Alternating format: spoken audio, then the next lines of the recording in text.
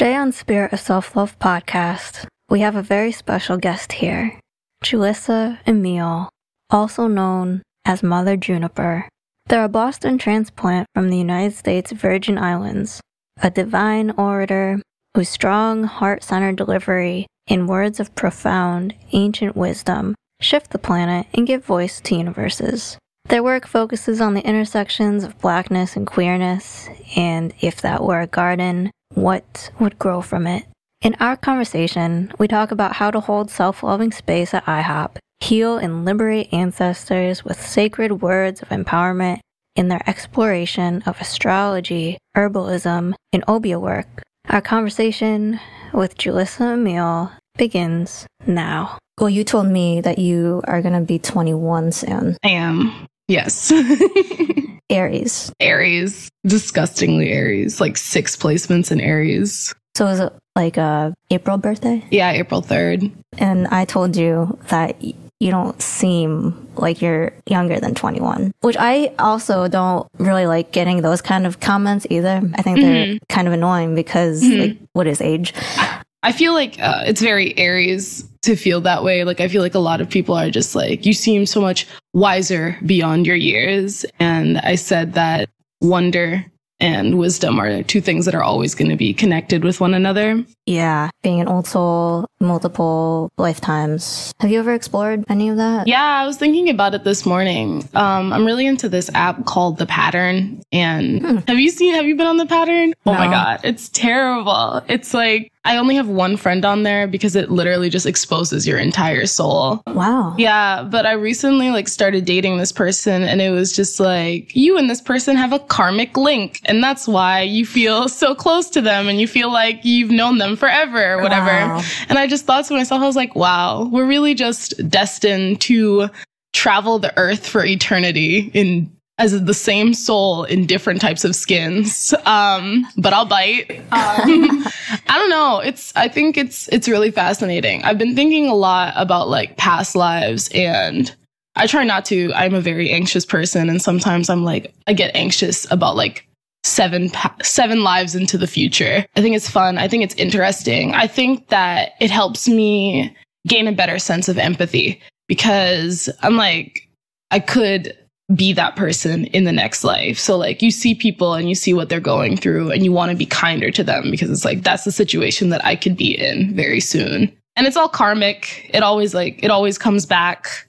We're all on a very similar karmic plane. It's all going to happen to us. It's really interesting because I feel that way about so many of the people that I love that I've known them forever. Mm-hmm. But yeah, that's how I'm feeling. Very old all the time. Old soul in very, very soft skin. It's fascinating because sometimes we think that we've mastered things and then the test comes and it's what are you going to do in this situation? Because I recently had this falling out with someone and I was just oh, I know how to deal with these things. I'm so good at compartmentalizing and unpacking my feelings because I'm a beautiful Cancer moon. And when it came time to do all those things, I just got caught in this cycle of anger and not being able to properly deal with the feelings that I was having. And we're here on this earth to heal a million times, no matter how many times it takes.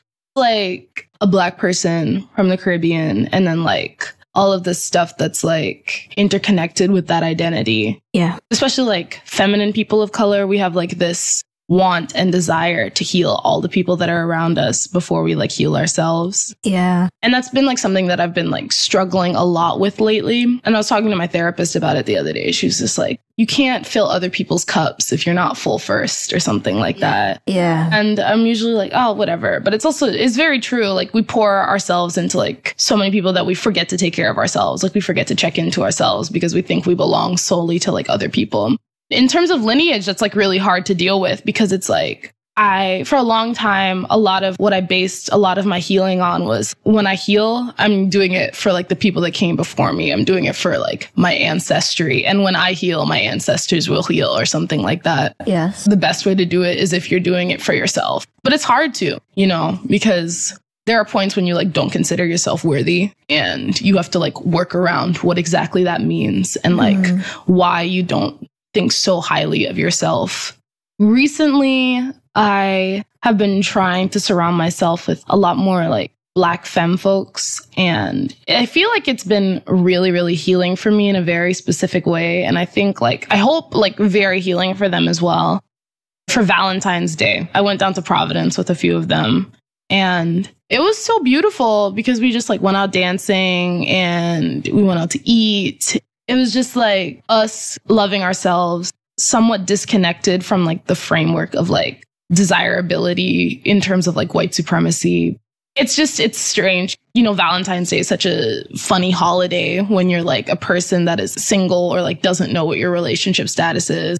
Even stranger for Black feminine folks because we're constantly told that we're undesirable or not worthy of a lot of feelings of love.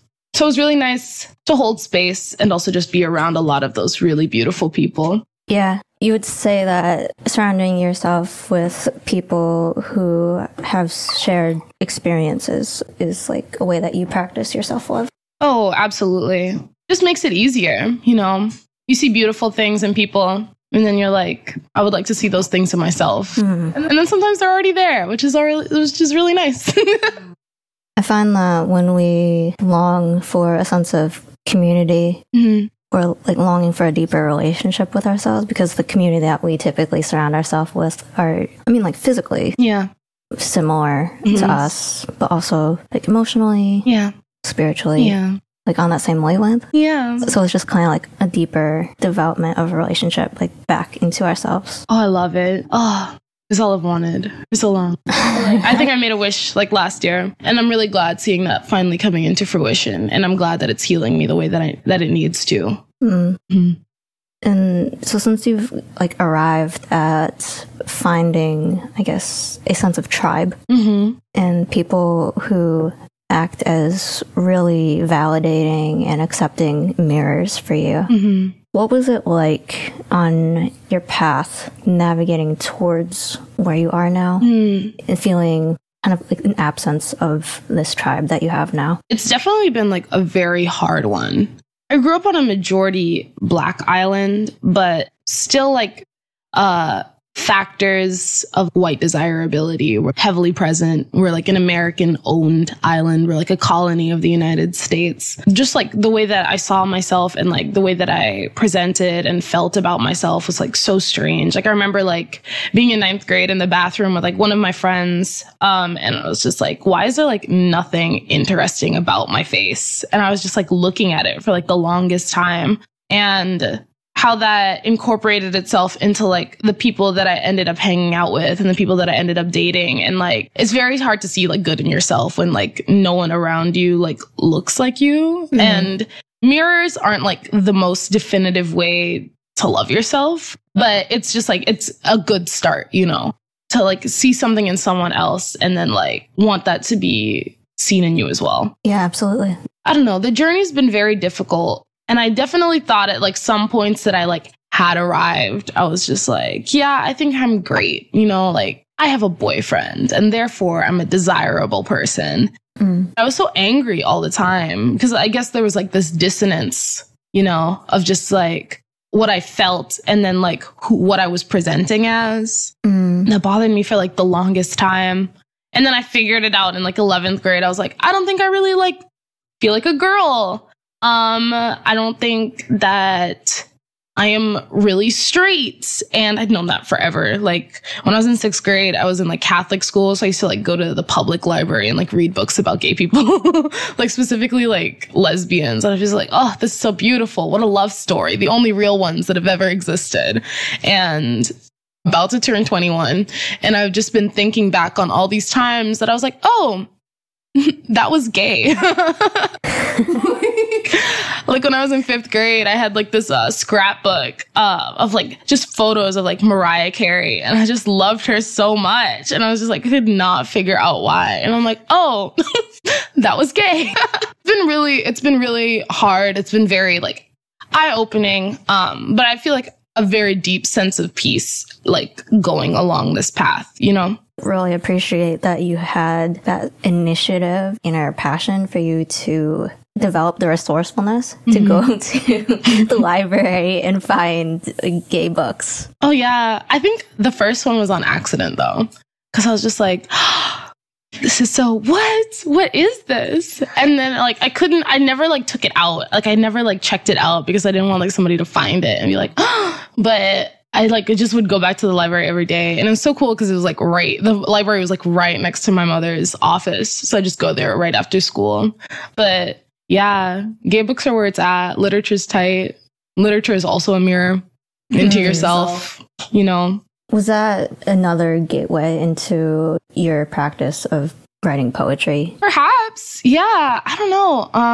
I always wrote a lot because like, I don't know. I grew up in a very loving household, but like very Caribbean, very like religious. So like there were just certain things that like were not supposed to be talked about. So like if I was sad, I'd journal about it. If I like felt spicy feelings, I would like journal about it. And I feel like poetry kind of just became like the second language. Sometimes people read poems and they're like, I have no idea what this is about. And I was just like, good. Because when straight people read my poems, I don't want them to know what it's about. It's not for them. And that's why they can't read it. Literature has always been like an escape, both like when I'm the one that's writing it and then like also like the one that's reading it, of course, because it's like Morse code almost into like identity. That just like clicked on a switch in my mind, what you just said there, that you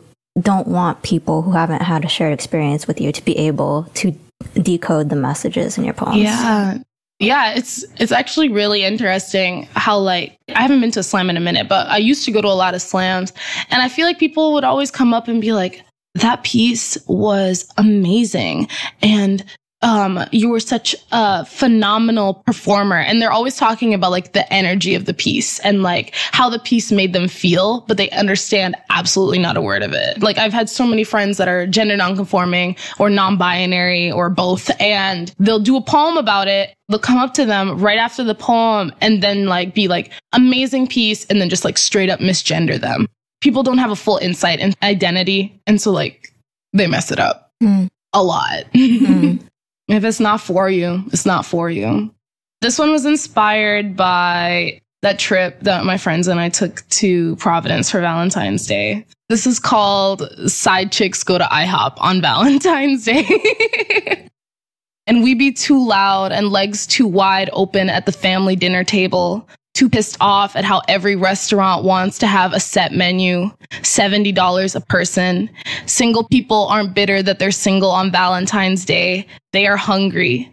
Me and my 3 best friends take a $4 lift to IHOP and feast on breakfast at 8 o'clock on a Thursday. Desirability politics paid the bill. I say, I don't know who it was that made us feel unlovable. I say, imposter syndrome creeped up my neck, said I wasn't sunshine enough to be donned on someone else's arm in public. And they'd be like, you knew he had a girlfriend. And I'd be like, he knew he had a girlfriend too. I am nowhere near bitter. I am blueberry syrup sweet. 3 blueberry pancakes deep into loving myself. My best friends eat hash browns if it was the Last Supper, and she is so beautiful. That night, we hold each other in our arms and say, if no skater boy loves you, at least I do. And ain't it funny how all the white boys loved us until it was time to show us to their mamas? I love you, I do. And isn't that enough? Isn't this a love that's worth celebrating too?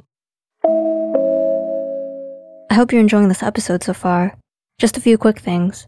Review, share, and subscribe wherever you're listening now. You can follow us on Instagram at Spirit of Self-Love. To learn more, visit spiritofselflove.substack.com. Thank you for listening, and enjoy the rest of the episode.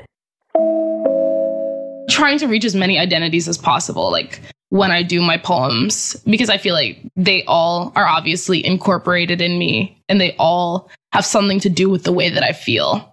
So for you, in your experience in like discovering yourself through intersectional identities, what was that like, that process of realizing, oh, I can put like words to this? It was always just like, okay, this is a place where like blackness is allotted, but this place is not a place where like queerness is allotted. And this is a place where queerness is allotted, but spirituality isn't allotted or something like that.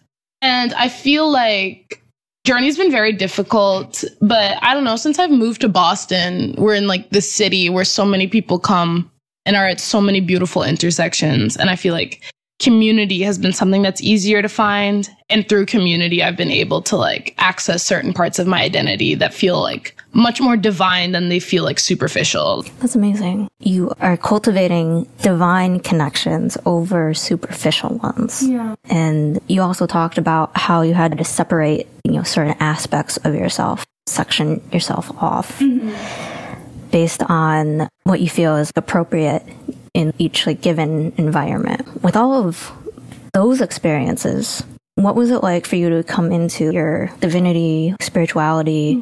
You had experienced so much of having to hide your authenticity of other identities. It was very lonely, like for a very, very long time. When you're figuring out that part of yourself, you have to like spend a lot of time away from people that you thought you cared about so that you can at least unpack and see those relationships for like what they really are and like the purposes that they serve in your life.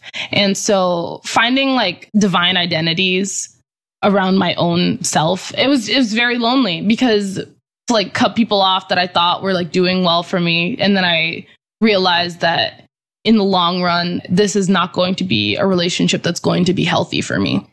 And that's hard, because I don't know, I'm a very, very social person. I have a huge 11th house stellium. I'm always wanting to interact with people. And so like having to spend all of this time away from people so that I could figure things out is really hard. And it still is. Like, I'm still like going through that process. Like I spent this last weekend inside because I was like, I need to be with myself right now. Because I'm feeling really lonely. And whenever I feel lonely, that means that my body or my soul is trying to tell me something and that I need to listen to it right now. Yes. Yeah, loneliness is a calling to go within, for sure. Yeah. I love to rest. And I like to not feel guilty about resting because it's very easy to feel like inadequate when you're somebody that's resting or when you're taking care of yourself because of like the way that America makes us feel about it. You should rest. And that's me talking to the listeners. You should rest. This is your sign. You should rest. I'm sorry to tell you. I have a list. Last year, January 11th, it was Capricorn season. And that was important to me because this was a list poem and Capricorns love lists. I hadn't left my house in 3 days, but it wasn't like a healing thing. It was like sad, kind of like not leaving the house and left my house. And it was January, but it was surprisingly warm. And it was like, it felt sunny to me, even though it was like clouded outside. And I went all the way to Veggie Galaxy. I love Veggie Galaxy. Veggie Galaxy is one of the things that I love to do when I'm feeling down. A lot of poets like to do this thing called Friday crushes or like a Friday crush list. And so this poem is just like everything that I have like a crush on. And I won't like read all of it, but it's just like, I have a crush on the entire staff at Veggie Galaxy and a crush on this vegan matcha frappuccino and the server because we both just gushed over the fact that we're both Aries. And Marina and the Diamonds is playing right now over the speaker. And my 16-year-old heart is screaming. I have a crush on this weather. And the snow is finally melting. And the little brown birds that stick around throughout the winter. And everyone in this lift line that I took here. And on myself for brushing my teeth. And for putting on a dress. And for allowing myself to feel pretty and wanted and to want back. So there is like the self-love aspect and the catharsis of releasing like a lot of these feelings and emotions and thoughts through your poetry.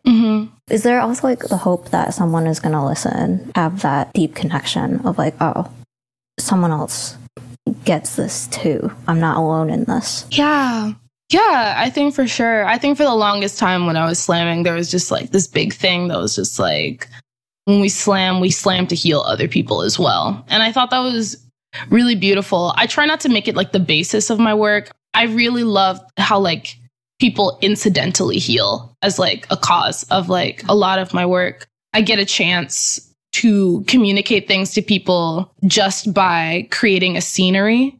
And through the scenery, people like feel this kind of emotion that's like going on in this room, this like nebulous space that I'm creating in my work. I have this other poem that's called Buccaneer, and it's about like neocolonialism and a lot of the ignorance surrounding the Caribbean. Like when Caribbean people come to the stateside, or like when stateside people come to the Caribbean. And I think it's really beautiful because a lot of people struggle with words and assigning like words to like a lot of the feelings that they have. And I'm really glad to be a part of their process of unpacking that, especially when I barely had to do any work for it. Mm-hmm. And it's just like, it's really nice, you know, and I'm happy for them. And I'm glad that we get to heal together. I wrote this poem kind of just like, because I wanted to heal so badly. There are people that want me to heal. There's that Facebook post going around that's like, your grandmother's prayers are still working on you. And I'm just like, I hope so, because like, it's really hard to be alive sometimes. But I ended up writing Tropical Depression, and it's about a lot of things. It's about like misogyny. It's about like craft as like a reclamation of self. It's about depression. It's about lineage.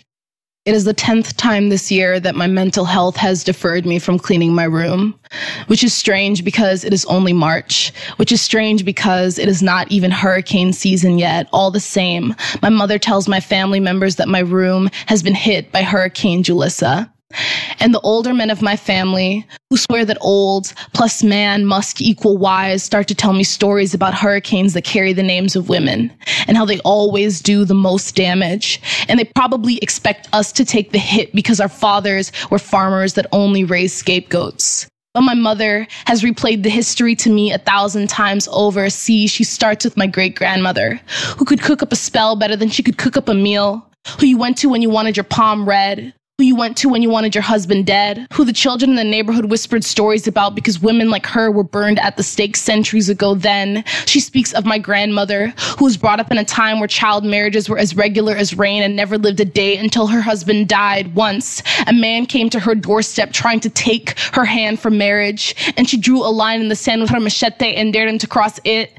And cross her. You see, they called her a witch, called any woman that made it clear she could do without a man a witch, which leads us back to my mother, who brought me up in a matriarchy so I would know whose blood I carried beneath my skin. Every Good Friday, cracking eggs to see the future and cracking eggs to make us breakfast. And she turned on the heat to her own stove. And she turned the key in her own lock. And she held me like a back brace so I would stand tall and look over all that she'd secured for me. So maybe the women of my family are witches, brujas, Obeah women using our powers to escape from the wicked. Maybe the women of my family are magicians, always having a trick or a knife up our sleeves, ready to strike at any man who thinks he can twist my will by calling me baby, who thinks he can twist my wrist when I don't respond to him calling me baby. And maybe the women of my family are hurricanes.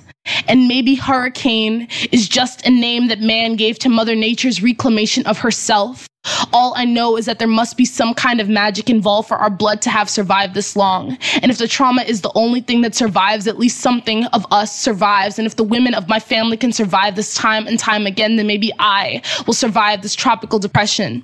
Knowing this makes it hard for me not to walk into a room like I have a place there, to claim this ruin that preceded me, like this land is mine, like this body is mine, like my history is something that was supposed to meet me here. And maybe we were the hurricane that you weren't prepared for, the natural disaster that saw that all that man claimed to be his and took it back. And generation after generation, we will take ourselves back again. I feel a lot more in touch with a lot of the people, like ancestry and lineage after like doing that piece now, but like also like after like I finished writing it.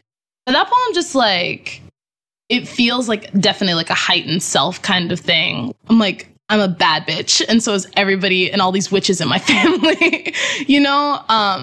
It's just, it feels so good. It feels like behind me are all of these beautiful people that came before me, and they are like lifting me up every single time that I do this piece. And I think it sets a lot of people free. I think it's like set free certain parts of myself, and I feel like it's healed like some of my lineage, not all of it, but a good piece, which is really like such a beautiful feeling for me. That's really beautiful. Oh, thank you. So you went to Catholic school. I did. What was that experience for you? Because I also went to Catholic school. Oh my God. terrible. Why would they do that to us?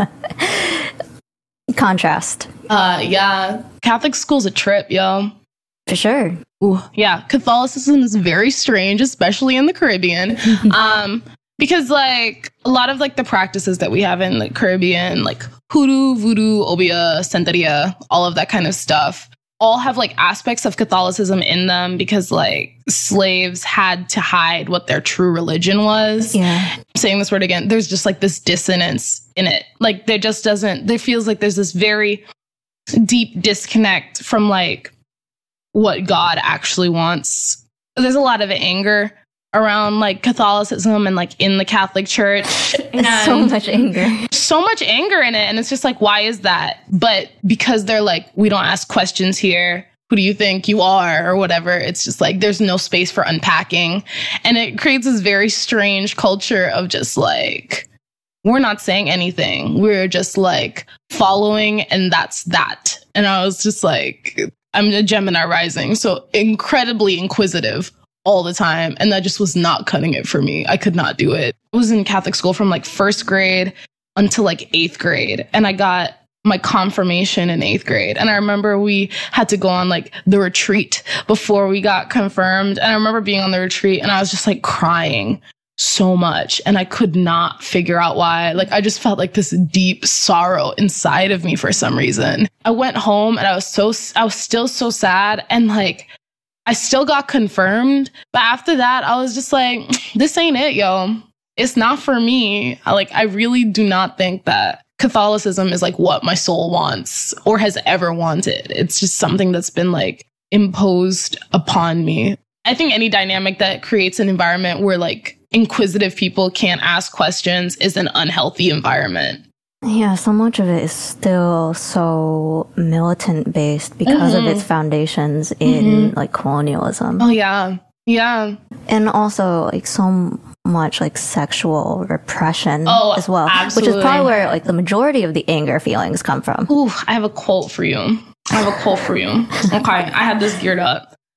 There's this movie called The Love Witch, and it's like a cheesy, it's made in like 2000 and it's 2010s or whatever this movie. But it's kind of just like making fun of like cheesy 70s movies, but it's through this gorgeous lens of like this witch and she's just killing all these men. Haha, spoiler alert. But there's this quote in it from her high priestess. I'm going to read it. Okay.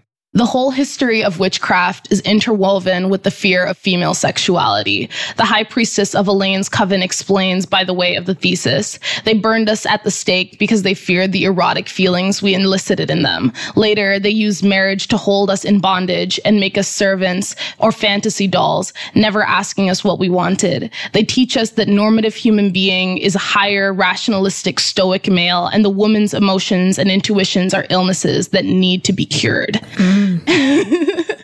I was just watching this comedy movie. It's funny. And then I was like, homegirl is making some points. Like she's saying what needs to be said. And that's just like how it feels. Like Catholic school is so much patriarchy. And it's so fascinating to me being like a Black person and like watching a lot of the things that like people just like follow that are so innately anti-Black, you know, like religion is not something that's like innately anti-Black, but the way that these religions that were used in the Caribbean and like many like places that use slavery, those are definitely just bad. So much of the colonialism was ingrained into it and completely steered a lot of these religions into darkness and chaos. I used to go to Wheelock College and we had this class called Human Growth and Development. We were talking about like the emotions that human beings actually have from birth. And many of them are like also like emotions that other animals have. And only animals that have metacognitive thinking, meaning animals that are able to see themselves, are animals that can feel shame. And that just struck me so terribly because it's just like, shame is just like a very strange thing. And it's not like an organic emotion. It's only an emotion we feel because like people put it on us. And I feel like that was like a lot of the beginning for like the undoing of like a lot of the Catholic background that I had, or like a lot of the feelings of shame that I had around like sexuality and like beauty and my work. There's just so much shame. Yeah. Shame in religion is like almost like one of the founding principles. And like, that's not fair. And I don't think it's right. I don't think that there's a God out there that would create beautiful people and then be like, don't be this way. Absolutely. Yeah. How did you work through? Well, I guess it seems like you kind of veered off of that since you already had like your own intuitive inner awareness and knowing that this wasn't it. Mm-hmm. How did you steer yourself out of this shame-ridden institution and system to come into like your own spirituality? Word. Yeah. Took a really long time. Still definitely like developing it. I'd heard stories growing up for like the longest time from like my mother and like about like her mother and her mother's mother and whatever. And I was like, so this is just like a pattern that we have here. And it's like always been a thing. And I'm just going to have to come into my own about it since nobody wants to talk to me about it. My grandmother passed away in 2005. But before that, she used to order a McDonald's Farmer's Almanac every single year. Because in the Caribbean, that's like how people do it. Like depending on like what sign the moon is in, that's like the day that people will like pull up weeds. There's like different stuff here. It's a beautiful book. And it's fascinating like that this is like all astrology. Even though like astrology and like craft are like something that were very, very hush hush when I was growing up. And I was just like, then why do we have all these books lying around? Like, why is this something that is constantly like directly in our vision, but we're like never, ever talking about it? This book is just like very, very green. I don't know if I want to say like green witchy, but like very like herbalism based. And that's been something that's very important to me as of late, and like looking at the way that like nature has always been there to heal us, you know, and how it's nothing new at all. These are like traditions that have been passed down forever, but it just took me a while to get the book. I feel like I identify as a witch in terms of like accessibility to language, just in the same way that like I identify as a gay person sometimes because it's easier to do that than explain the entire gender binary to people. I do a lot of Obeah work, and that's like what is like common in like my lineage. I also do like a lot of herbalism work, and that is what a person would call a witch, you know, like caretakers of the land, caretakers of the animals, using herbs to heal you as opposed to like using other forms of medicine. Like that's what someone would call a witch. And by that means I am one. But I don't know if I always identify as it. Would you like to tell listeners where they can get in touch with you or learn more about you and your work? Yeah, my Instagram is at Mother Juniper, like the juniper berry. And my Twitter is incidentally also Mother Juniper. And if you are interested in booking me, you can hit me up at jujuismagic@gmail.com. Thank you for sharing so much of yourself today. Absolutely. Thank you for inviting me here and opening up my throat chakra. Yeah, it's been like very much a pleasure getting to experience this with you. Is there a meaning behind Mother Juniper?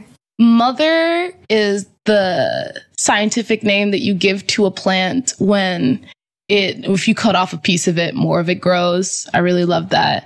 And then I just love the juniper berries. My name is Julissa, and then they both are juju.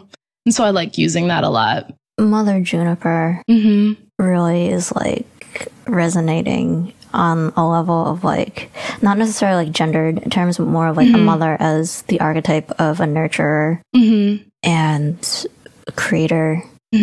One that cares a lot for the collective tribe, which I feel you totally embody. Oh, thank you. I hope so.